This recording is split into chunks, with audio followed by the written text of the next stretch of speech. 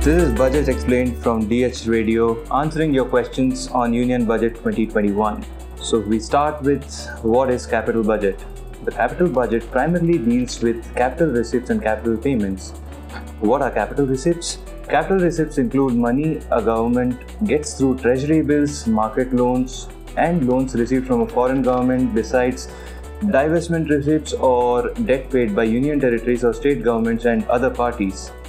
Moving on, what are capital payments? Capital payments, unlike capital receipts, comprise expenditures on the acquisition of assets like land, buildings, machinery, equipment, investment in shares, etc., and loans and other advances granted by the central government to state and the union territories, besides PSUs and others. For more coverage on Union Budget 2021, log on to DeccanHerald.com or download the Deccan Herald app.